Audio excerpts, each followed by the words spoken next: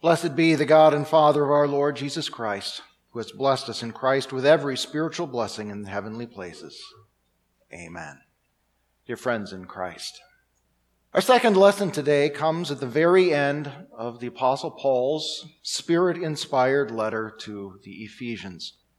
The first half of the letter was largely doctrinal. He emphasized the truth that we are saved by grace alone, through faith in Christ alone, and what all that means. And in the second half of the letter, he turned to more practical questions of how we as believers in Christ shall live. Chapter 6, verses 10 through 20, brings that section to a conclusion. Not with a summary, but with the final thoughts that kind of hold everything together.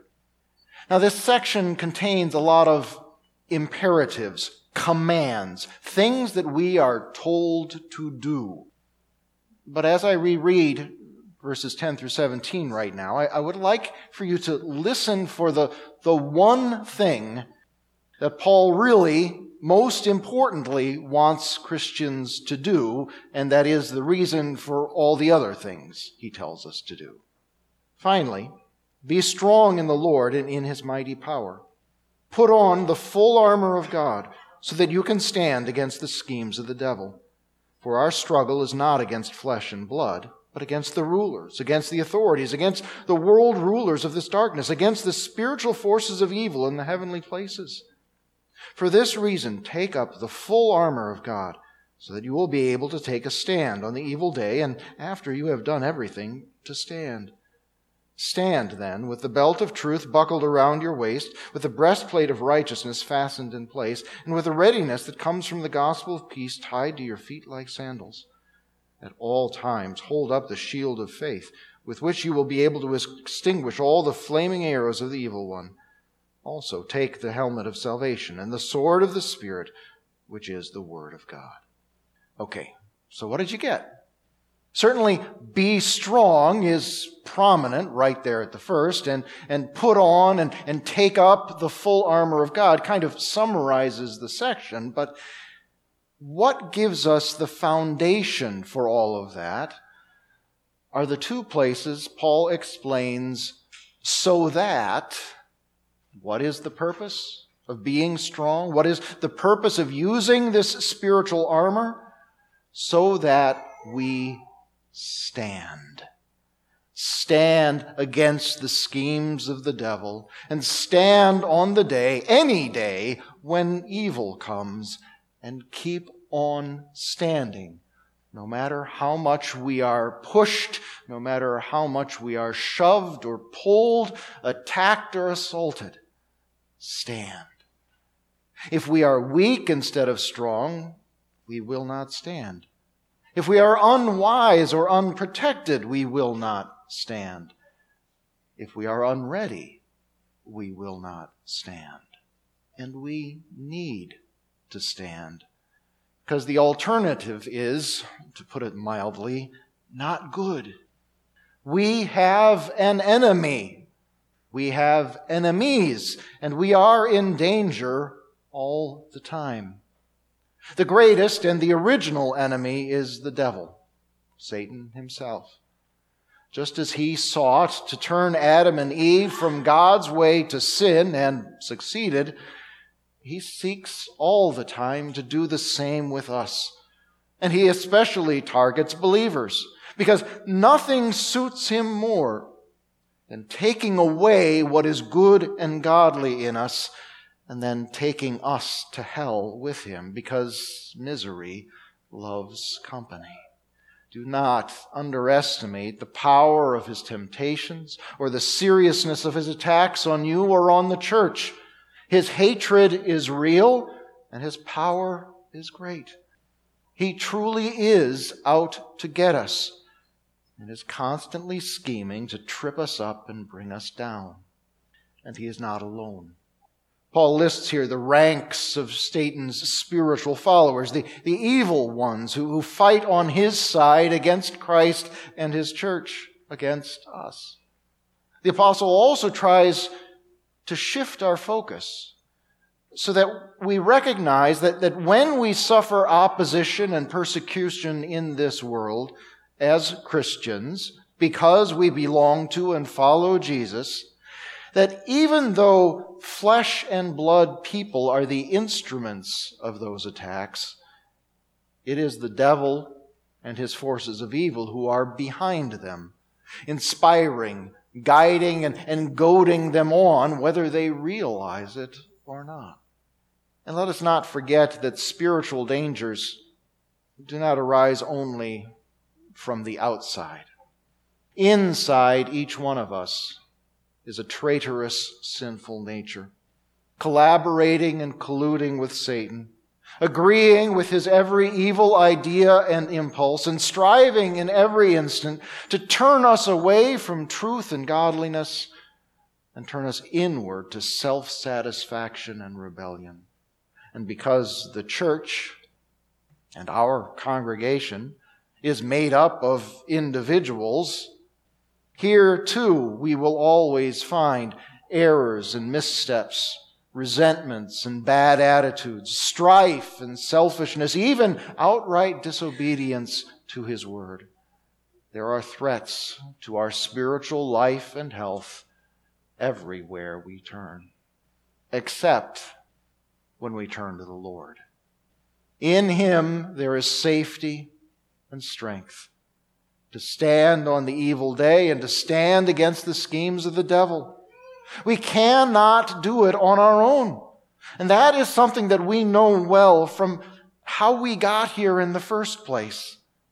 We were sinners incapable of saving ourselves, and only God could save us. Jesus explained our natural state and its inclinations vividly in our gospel today. From within, out of people's hearts, come evil thoughts, sexual sins, theft, murder, adultery, greed, wickedness, deceit, unrestrained immorality, envy, slander, arrogance, and foolishness. All these evil things proceed from within and make a person unclean. By nature, that is all we are and do.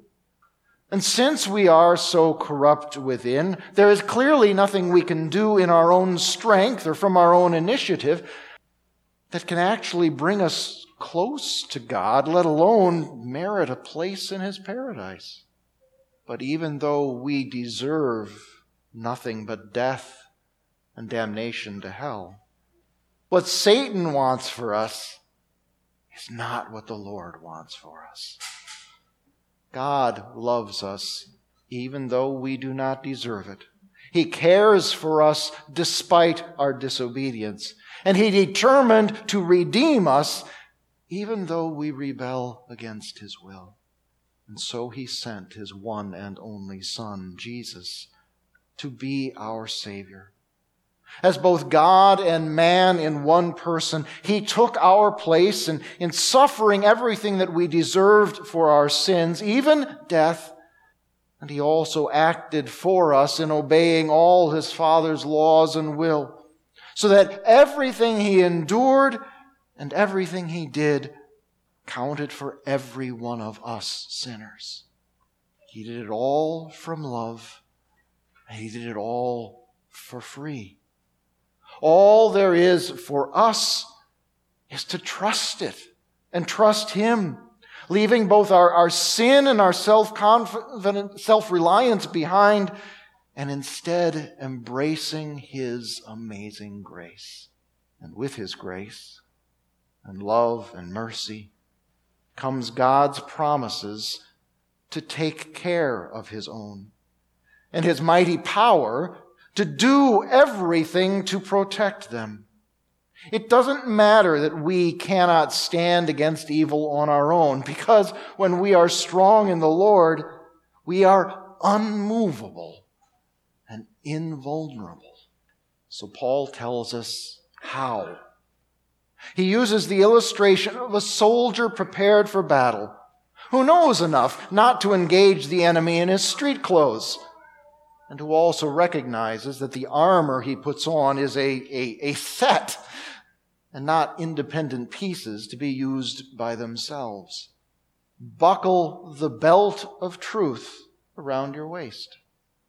This belt is not a thin leather or cloth thing like we use to hold up our pants.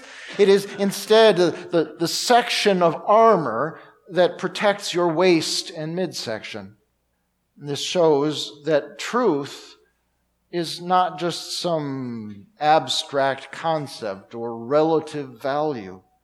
Truth is the objective and unyielding nature of God and the power of His revelation that resists every attack that seeks to reword the commandments, add to or subtract from the Bible, or redefine right and wrong in order to permit sin or promote rebellion. Buckle up and fasten the breastplate of righteousness in place. Your chest and torso, your heart, your breath, your life, they are protected by loving and doing what is right, what is in keeping with God's will. The more you allow your heart to be tuned or turned to what the world or your flesh values, the weaker your defenses will be. But righteousness will be for you not a liability, but your strength. And also have your feet ready for action, shod with the gospel of peace.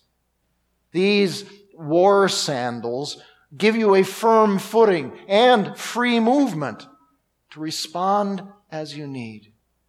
When you know that you are at peace with God, because Jesus paid for every one of your sins, and His blood shed on the cross washed them all away, well then, you can withstand Satan's every attempt to drive you to despair or load you down with guilt.